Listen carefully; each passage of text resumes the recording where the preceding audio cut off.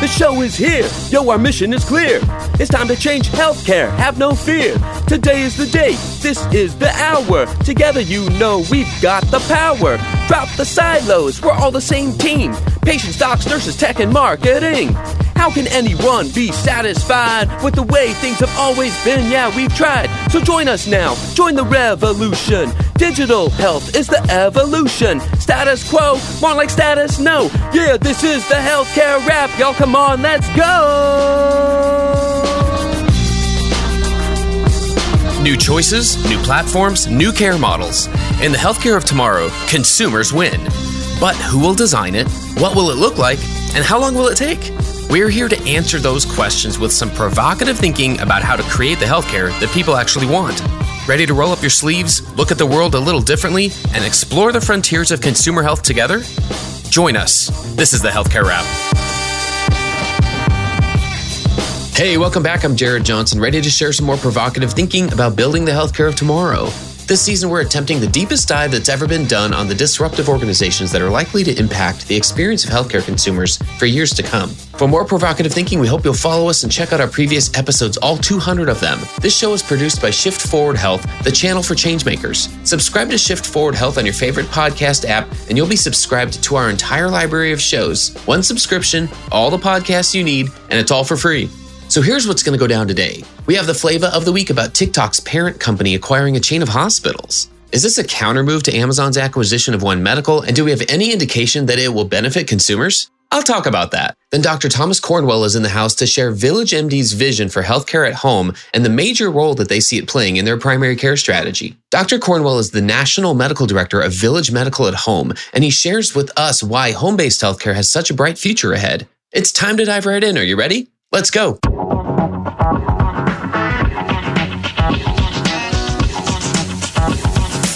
Flavor of the week. Well, it didn't take long for other big tech to make counter moves to Amazon on a global scale. TikTok's parent company ByteDance has acquired a chain of hospitals in China for roughly $1.5 billion. The company now owns AmCare Healthcare, which includes 7 women's and children's hospitals, 2 integrated clinics, and 5 postpartum centers spanning from Beijing to Shenzhen. Besides TikTok, ByteDance has invested in other sectors from cleaning robots to coffee and hot pot chains. According to Vice.com, ByteDance's step into healthcare began in 2020 when it acquired a medical knowledge platform called Bykemi.com and established its own healthcare app later that year known as Xiaohe Health. Xiaohe competes with Alibaba and Ping An in online consultations, hospital appointments, and wellness services. Is this a countermove to compete with Amazon and other big tech in healthcare now at a global scale? Maybe. ByteDance's market cap has shrunk due to a global tech sell-off, and it may be seeking growth in new areas. Now, that part wouldn't make news on its own, but TikTok's parent company now owning brick-and-mortar healthcare facilities is pretty fascinating. There isn't any indication yet, though, about their healthcare roadmap beyond this acquisition. The other countermove that came within 24 hours of the ByteDance story was CVS Health indicating its desire to purchase Signify Health, a company that helps health plans and providers with in-home care, which has a current market value of roughly $4.7 billion. And yes, that sounds remarkably close to the $3.9 billion purchase price for One Medical. We'll see if the Signify deal materializes, but at least it makes sense on paper, especially given CVS's roadmap and vision for becoming a major player in primary care. So compared to that and Amazon's move, ByteDance's announcement has me shaking my head a bit. There's nothing indicating to me that they have the desire or ability to improve much from a consumer standpoint. So this one to me is more of a wait-and-see move at this point. What it does tell me is to follow the money. The real trend here appears to be how to regain shareholder value, and if more players outside the US see traditional healthcare as being ripe for disruption in a way that helps their balance sheet, we're likely to see more players join the fray. And it isn't yet clear if all of those players have consumers' best interests in mind, or whether this is just a giant global chess match. Knowing that more players could come out of the woodwork and make major acquisitions to compete with traditional health systems tells us that we have work to do. Hospitals might soon be competing with even more big tech with big pockets looking to make a splash. Healthcare organizations everywhere need to be playing offense and defense at the same time in order to compete. Keeping that front and center is another way that we'll build the healthcare of tomorrow. And that's the flavor of the week.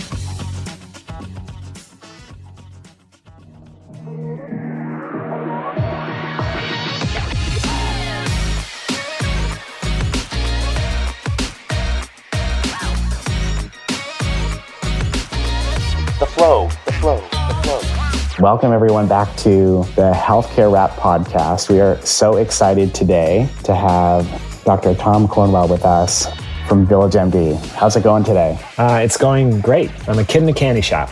Oh, fantastic. We love having physicians on the podcast. Some of the crew that we get on here are more on the administrative type like me. And so we just love to hear from the horse's mouth, if you will, from the true experts in care, and certainly get your opinion on digital health and where things are going. Maybe to start, Dr. Cornwell, to get everyone acquainted to, tell us a little bit about who you are.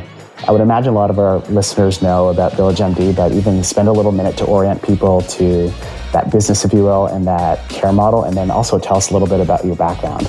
Right. And so I'm a bit of an unusual doctor in that I've made 34,000 house calls since 1993. There's not too many of me in the country.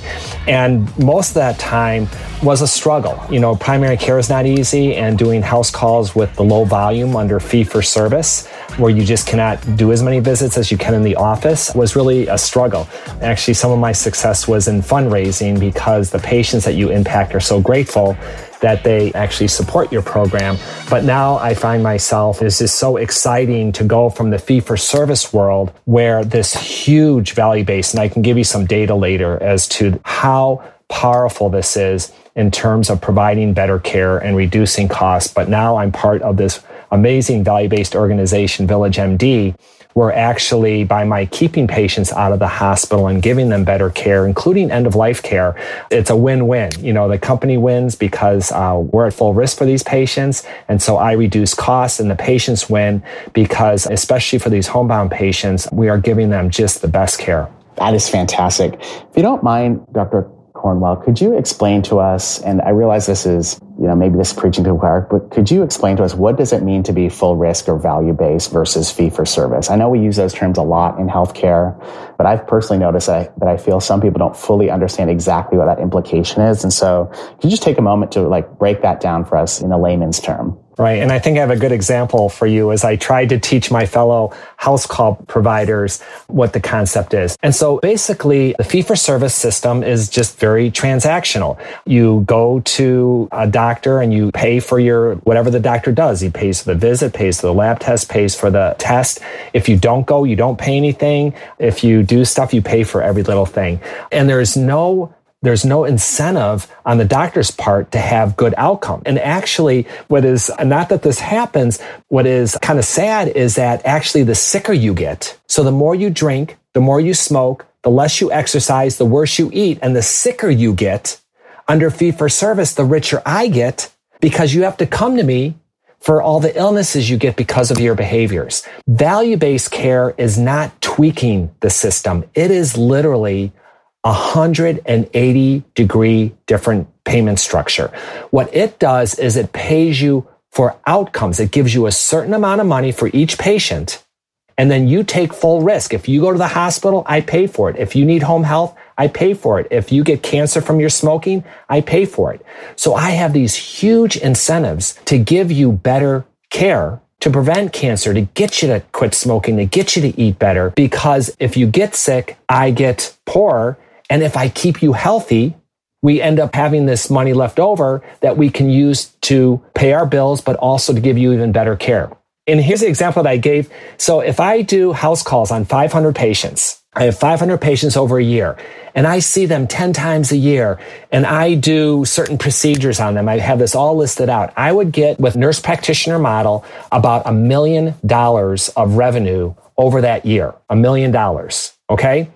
If I really do a good job of billing under fee-for-service. Under value-based care, Medicare gives more money to take care of sicker patients because they know they're going to be hospitalized more and stuff like that. And those same 500 patients under value-based care, we will get about $16 million to care for them. Now, Medicare is not generous, and they know these are very costly patients, but think of what you can do with that $16 million if you do things to keep them out of the hospital.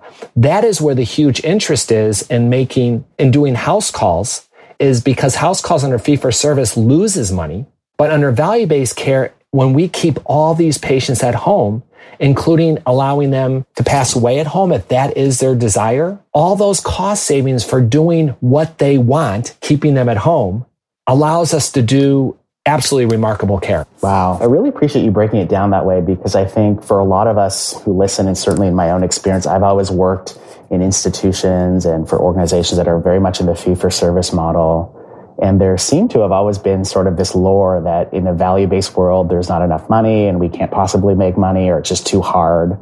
But it seems like the work that you all are doing is completely proving the opposite, that this truly should be the model that we move forward with in the United States and spread around the country where best. No, it is amazing. And part of why people know about home-based primary care is mostly data, some stories, but the first data that just really drives home this value-based came from the Veterans Association. They have the largest home-based primary care program. They have about 35,000 vets now in all 50 states. But back in the middle of the last decade, or about 2005, the head of it, Dr. Tom Eads, was told he had to cut the program because they were spending $11,000 more sending doctors and nurse practitioners and behavioral health workers into the home than usual home health, the nurses and the therapists and stuff like that. So $11,000 more per vet in home care.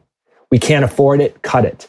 He asked, can we look at all their cost data, not just the home silo? And his superior said, fine. The data went to University of Pennsylvania, third-party health economists, to look at the data. And what they found, I think, shocked everybody. They found there was 11,344 vets in the program at that time. They found an 87% reduction in nursing home costs for the vets, because they would have to pay for that. They found a 63% reduction in hospital costs, an overall $9,000 savings per vet. And that included the extra $11,000 in home care, right? And when you multiplied the 9,000 to the 11,000 vets in the program, it came out to $103 million savings by giving the vets what they wanted, care in the home when they couldn't get to the clinic. And that was first presented in the Capitol building, actually, the only meeting I ever had to get a security clearance for. And it really brought us, in terms of CMS as well as Capitol Hill, understanding the value of house calls. And that was back in 2008. And just a lot has happened, obviously, since then. Sure. Oh, that's a fantastic statistic and certainly hits home the value. If you don't mind, could you break down for us, what exactly happened? And I realize there are many patients out there. I'm sure many things happen in a home care visit, but generally, what goes on at a home care visit? What equipment's coming to the house? What types of patients are you seeing? What types of procedures are you doing, if any? I think, and the reason why I ask is there's a lot of conversation in the health innovation world about hospital at home, bringing healthcare to home, but I don't think it's always clear, what are the types of things that are happening in the home? And so I'd love to, if you could spout on that for a minute, give us your vision of what can go down in a house. Right. And so I now have programs in Phoenix and Houston, Atlanta, Kentucky, Indiana, Detroit, Chicago, Rhode Island. We're moving into Orlando and Tampa and Denver. And my point with that is everywhere where we practice, there are X-ray services that come to the home. There are ultrasound services where we can do things like echocardiograms or diagnose blood clots. When I started, I was part of this program called CallDoc, where I actually had this van that had this is back in 1993, before digital x-rays. And so we actually had an x-ray processor in the van where we could actually develop x-rays in the driveway. And yeah, it was remarkable, and just remarkable patient stories came from that. And so technology is part of what's really brought back the modern day house call, because with the miniaturization of blood instruments and all that stuff, you can do, in fact, I can do more in a home than most primary care practices do in their office. Most offices now don't do x-ray, right? You have to get the order and then go somewhere. Okay, is that kind of insane? And so it really is amazing. And then in terms of what can be done, and so you did talk about hospital at home, but that is for a very small subset of the at-home population. And just like we know there's a shortage of primary care generally in our country, and primary care is where the money's at, because when you have a primary care doctor, it has been shown your health outcomes are going to be better and your costs are going to be lower. And the same thing, I think, in the home. By emphasizing primary care, hopefully if I do my job well, not only will they not need a hospital, but they will not need a hospital at home program as much because of the work. And maybe the last thing I'll say about that, again, just another thing that drives this home is the last 10 years of my career were at Northwestern. I was part of this wonderful community hospital, Central DuPage Hospital, that supported me since 1997. But a huge part of what we do, our average age patient are 80, a third over 85, and these are mainly sicker homebound patients. And about 20 to 25% of my patients in my previous practice would pass away. And so since between 2003 and 2019, we had over 3,000 patients pass away, and 75% passed away at home, which is what they wanted, And so a large part of what we do is also palliative care, where you really find out what your patients want. If our patients wanted to be in the hospital and they felt like their family would have a difficult time having them at home, fine. But most families and patients would like to be at home. And so this is just another wonderful part that fulfills patients' wishes to be where they want to be at the end of life, but also just dramatically reduces costs. I love that. My grandfather back in Canada, where home is for me, he had the privilege of dying at home. And so certainly see the value of that palliative care, doing it at the place where he and the rest of the family want it to happen. And what I also really appreciate about what you're saying is really you're getting down to patient preferences, which so much of the work that I do now as my day job is helping health systems understand that patients should have preferences beyond just, hey, do you want a virtual visit or an in-person visit? But where care is actually delivered increasingly is becoming part of that equation as well. And so I think that's fantastic that you all are manifesting that level of care in health systems. No, I mean, you talk about right care, right time, right place. We say things like that, but it's the right place if it works for us kind of thing. It's not that consumerism that you're talking about. And that's exactly, what this is. It truly is, we'll do it in the office, we'll do it telehealth, or we'll do it at your home, depending on what's best for you. Yes. Stay tuned for more provocative thinking after the break.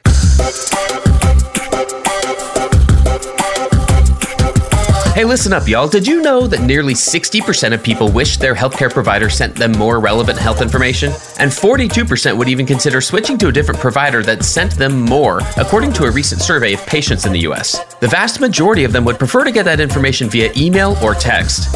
Persado is a natural language AI company that provides healthcare organizations with pre-developed, pre-optimized messaging journeys proven to build digital relationships, improve health goals, and increase patient retention. Deliver better health outcomes and revenue growth with Persado's data-driven content that inspires action. Visit Persado.com to learn more. That's Persado, Persado.com to find out how Persado can help.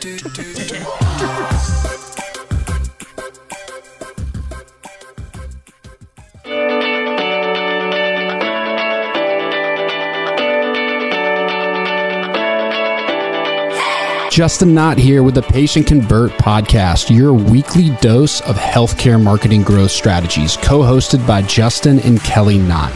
This is perfect for physicians, practice owners, healthcare entrepreneurs, and healthcare executives. We are breaking down what practices and healthcare organizations should be doing to grow, reach, and retain patients.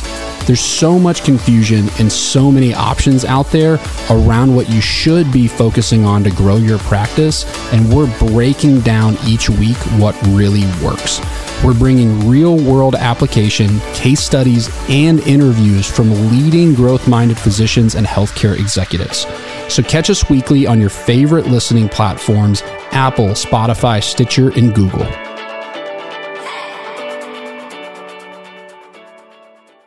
Okay, back to the flow. I wonder, Dr. Cornwell, if you could talk to us about this recent acquisition of Grace at Home. I assume that means that VillageMD has a vision for growing this service and sees the value of it to the point where it's either through acquisition or growing itself that it can really take off from here. Can you tell us about the acquisition itself? Like, what does that mean for VillageMD? Right. And so VillageMD as a whole has grown from 13 physicians in 2013 to over 3,000 in over 14 markets. And the great majority of that has been through acquisition. And most of our growth at Village Medical at home, there were 10 providers when I started. We are now up to 55, with 16 of those being Grace at Home. And so most have been kind of homegrown, but Grace at Home was our first acquisition of just an amazing quality program. Tammy Browning, who started it around 2009, she was actually the 2020 House Call Clinician of the Year by the American Academy of Home Care Medicine. So just a super quality program. But this is part of Tim Berry's vision. He really wants to do the right care at the right time in the right place, and really wants to expand home-based primary care across the country for our value-based patients. Right now we're focusing on the sicker patients, but his vision is, if you are a value-based patient, this gets into, Zane, your consumerism, conversation. If you are a value-based patient and you prefer your care in the home, Tim Berry wants that to happen. Love that. Tell us, Dr. Cornwell, a lot of folks that listen to our podcast here, generally come from the marketing space, like the digital health innovation space. Again, not necessarily clinicians. And so curious from your perspective, what are the technology tools that you all are using to enable this home-based primary care? I mean, obviously the physicians in the room, but are there tools that you all are using to support it? How might you be using virtual visits to support some of that in-person care? Talk to us about that. Right. Well, the big thing you want to do is reduce windshield time, we call it, right? The driving time. And so obviously virtual care reduces it by 100%. And so that is one thing. And we're trying to find, what is the sweet spot? The sickest of the sick, they need hands-on care. And I'll also tell you, I have just realized how much love impacts patients that just truly feeling cared for, which is just not as easy to do virtually. But then also one of the huge things is mapping and routing, something that providers in the office do not have to do. And so we've actually created just a really slick, through Salesforce, mapping software. You can create patients in close proximity to one another on certain days. It routes it for you. If someone cancels, you can actually say who else is in this area that has an appointment in the next 2 weeks, so you can add someone on that needs to be seen. It helps with, we know where all our providers are, so if there's an urgent patient, the mapping software can tell us who's in the area. And so that is definitely a digital solution that you don't necessarily need in the office. Sure. Very cool. This is the first time I've heard someone allude to love as something that really makes an impact. Can you tell us more about that? I have a suspicion it has to do with culture and really making sure that, we hire the right providers, but say more about that. It's intriguing to me. Right. I tell my providers when I do all the training that we are in the business of doing miracles. And part of that is we are seeing the sickest patients whose healthcare has often been going back and forth to the hospital, which is the worst primary care. Not only is it expensive, it is lousy primary care. So we come into these situations where they were having essentially no primary care. They were only having acute care, and you can make such a difference that way alone. But just stepping across the threshold shows this patient, I value you. I am willing to take the time to come to you. But even, one of the things, I can tell you a story. I had this 35-year-old, which is a young patient for us, right? Our average age patient, as I said, is 80. But she had I first saw her in 2017 in June, and she had spent 32% of her life in the hospital in the 4 months before I saw her, 10 hospitalizations. And she had diabetes since the age of 8, and she'd already was blind in one eye from a retinal bleed that happens with diabetes. She had already, at the age of 35, 5 stents in her heart from her arteries being ravaged by diabetes. But the reason why she was going to the hospital was diabetes can cause this thing called peripheral neuropathy. And she had horrible pain, and she was on pain meds at home. But when they weren't strong enough, she'd go into the hospital for IV meds, and she got labeled a drug seeker. Right? And so I came to her home, and one of the questions I ask all my new patients is, tell me something you're proud of. It's part of this thing called what matters to patients, goals of care. And she said, I don't like talking about that stuff. And her husband was on the bed next to her and said, oh, come on, honey, tell him. And she goes, well, I was a 5-time national U.S. karate champion, won 2 bronzes and a silver in the Pan Am Games, and came in 7th internationals. It's not an Olympic sport. But so Dr. Cornwell did not treat her as a drug seeker. I treated her as a U.S. national karate champion. And over the rest of that year, she did go back to the hospital some. I reduced it from a third of her life to 10% of her life. But the following year, she did not go back to the hospital once. And she sent me this picture. I have this beautiful picture of her at this fall festival at a farm doing crafts. And the text message was, "Thank you, Dr. Cornwell, for giving me my life back." And the following year, she actually did go to the hospital once, but we got her so much better. We actually got her on a transplant list. I didn't say she was on home dialysis also, in addition to all the other stuff. And she actually went to University of Illinois, got a pancreas and kidney transplant. And so she's no longer diabetic. She no longer has kidney failure. And the point of that story is, yes, I'm a decent doctor, but it really was loving her that got her through this time and really gave her life back. Sure. So what I'm hearing there is, it sounds like this whole model, it's more than just a change in business model. It's more than just the use of cool technology. It truly is a philosophy shift in how we want to approach patients, approach care. In a lot of ways, it's like going back to the old days, if you will, of that physician-patient relationship, and building those strong emotional bonds that ultimately encourage people to adhere to their care plan. Am I getting that right? No, I don't need to add to that. You nailed it, because what patient does not want to feel like their doctor cares about them like they care about their own family? And that is what we do. In fact, you kind of become part of the family. I've delivered groceries and picked up medicine and stuff like that. Try not to do that too often because there's only so much time in a day. But you really do, even, with the end of life care, to help families, because this isn't, the patient is usually never our sole patient in the home. There's usually a caregiver, there's family, and you really become a part of that, but you also really support them and educate them to really reduce stress in the caregivers' lives also. One thing that really has intrigued me about this whole line of services is the fact that now the brand that it's tied to is VillageMD, right? So, and I live in Phoenix, so there's a VillageMD like less than a mile from me. And it's kind of cool. And I grew up in Houston, and so having it started there, it's kind of cool. But just the thought of that's who it's coming from. Health systems, hospitals, national provider organizations, they have the same opportunities to implement this. But what I'm really hearing is this difference between fee-for-service and value-based care has enabled other players to come in and offer these services. I'm just curious, is that where things are headed? Like, is it just VillageMD is going to keep growing this? Do you see more players coming into the space from outside of the traditional provider setting, from outside of health systems, the incumbent players out there? Do you see maybe it's even like, does it make sense for other players to do the same thing?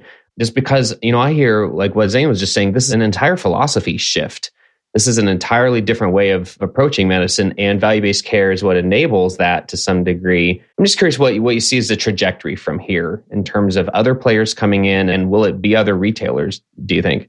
We have a lot of great company. And I'm going to actually start with, when you talk about health systems, I really think it is hard for health systems from a cultural standpoint to really do this well, because they've always been having patients in beds has been their bread and butter, and it's hard to shift that. Where you're seeing other players in this space, very successful other players in this space, they're all primary care based. Oak Street, ChenMed, Iora Health, Landmark, which is all house calls. These are primary care based, patient centric, consumer driven organizations that really meet the patient where their needs are at. And because they're at risk for bad outcomes, their huge incentives are not for patients to be in beds in the hospital. Their huge incentive is not to be in beds in the hospital. And so you can just do remarkable, innovative care. In fact, I can give you an example. I'll just stop there, but it really is remarkable what you can do with primary care with these high-cost patients. Yeah, we'd love to hear an example. And so we're involved with this program called Capable. It was started at Johns Hopkins about a decade ago, and it's almost too good to be true. In fact, when we call patients with this, sometimes they even think it's a scam. What we do is, and what this program has is evidence-based through Johns Hopkins, over a 4-month period, we target low income, highly complex, so multiple medical problems and functionally impaired patients. And over this 4-month period, we send in an occupational therapist, usually for 4 to 5 visits. We send in a nurse, usually for 3 to 4 visits over 4 months. The occupational therapist focuses on their functional impairments and safety in the home. The nurse focuses on all their medical problems to truly try to get them to do their 2-gram sodium diet for their heart failure, to truly avoid as much sugar in their diabetic diet. And so it is a really patient-centered intensive program. But what is too good to be true about the program is after the second occupational therapy visit, we put together a work order with the patient and bring out a handy worker with a $1,600 budget to put in grab bars in the bathroom, to put in anti-skid slips in a bathtub, to put in raised toilet seats, to put in ramps, to put in carbon monoxide and smoke detectors. When there was this freeze in Houston in 2021, we bought space heaters for patients. And just think of in healthcare how far $50 goes, right? But just think if you are in a freeze in Houston and your heater's not working, what a space heater does, or you're in Phoenix, what an air conditioner, if your air conditioner goes out and you cannot afford a $300 window air conditioner unit, just think of what that will do for their health. And this is what we get. This is the kid in the candy shop that I talked about.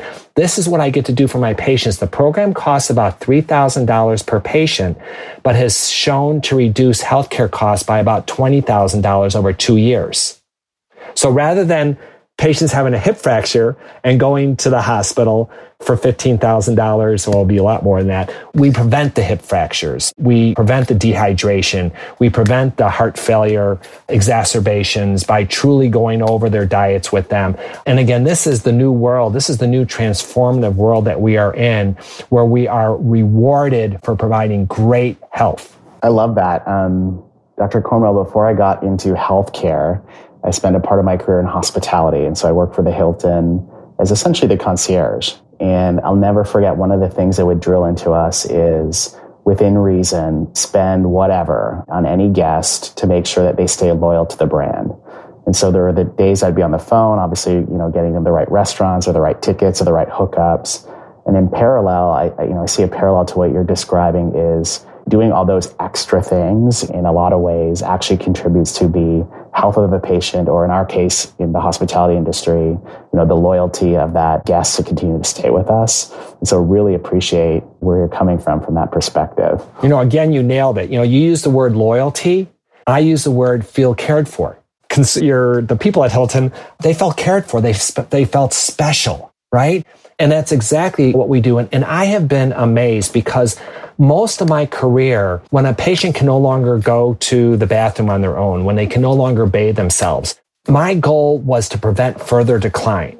Rarely, when you can't do those things, can you get them to be able to do them again later. This program, I was amazed at how they got patients that were not able to bathe with themselves by getting special equipment in the bathroom and getting them stronger. And just think of the dignity it gives people to be able to go to the bathroom on their own. The other thing was there's this depression assessment called the PHQ-9, and you probably do that in digital health, but it's in increments of 5s in terms of like how bad you are, mild depression, moderate, high, severe. And I was literally shocked. I have never seen a study of any medicine that lowered depression scores as much as this program. And I think that gets into exactly what you said, the feeling cared for. I used the word love before, that when you invest so much in them, but again, this is such a win-win because as they do so much better, we do better economically because they don't go to the hospital. That's amazing. We used to say, actually, I think I came up with it.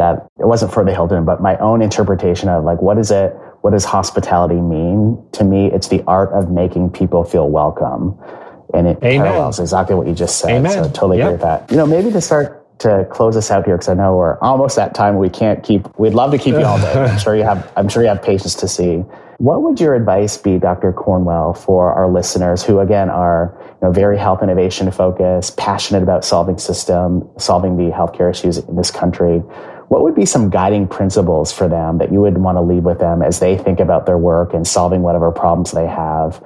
How would you advise them broadly? Right. And so in value-based care, which is, I think, where the world is heading, the nice thing about it is you actually have a small population you can target.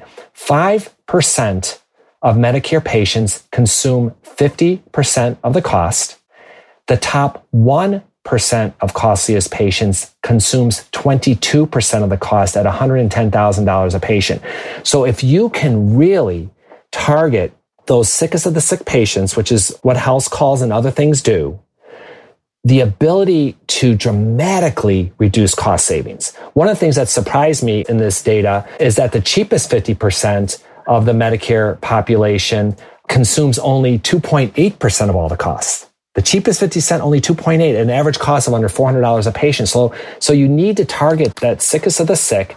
And then one of the best ways to target the sickest of the sick is a lot of those patients can't get to your wonderful healthcare systems. And so if they can't get to you, you need to go to them if you want to lower those healthcare costs. One of the things, if I could just mention the Home Centered Care Institute that I founded, I'm no longer employed there, but there is this organization called the Home Centered Care Institute that has an enormous amount of free and some resources like conferences and stuff they do charge for to really get going in this. If you're interested, it's a quick way to start to learn about it. Again, it's called the Home Centered Care Institute. Fantastic. Can folks just Google that and find it, or is there a website? Yep. Yeah, Home Centered Care Institute. And there's a lot of free resources, a lot of free tip sheets right on the internet, right on the website that you can go to. And so it's just a great read, and it's a one of a kind. There's no other. And this is part of the problem, like, in terms of the future of this industry, what is holding it back? What's holding it back is we don't have training in medical schools, in nurse practitioner and PA schools, because this is kind of a new thing. And that is the next part of what the Home Centered Care Institute really wants to do, is to bring their training into our medical training programs so that as we grow this, there'll be the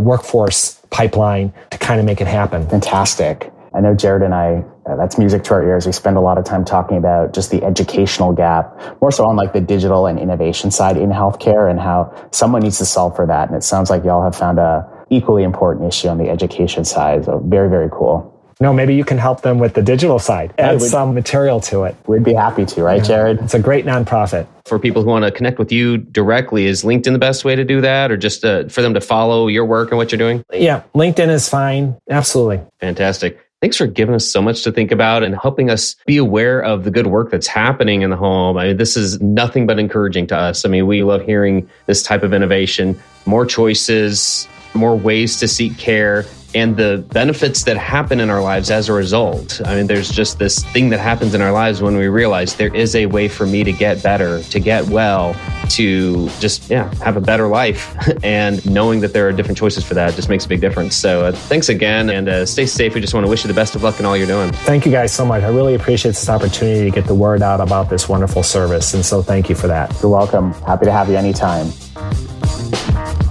Thanks for tuning in. If you like what you heard, please spread the word. Tell your colleagues to tune in for all the awesomeness, then leave a review on Apple, Spotify, or wherever you listen. This show is produced by Shift Forward Health, the channel for changemakers. Subscribe to Shift Forward Health on your favorite podcast app, and you'll be subscribed to our entire library of shows. See our full lineup at shiftforwardhealth.com. One subscription, all the podcasts you need, and it's all for free. And remember, we might have a lot of work to do in healthcare, but we'll get there faster together. Thanks again.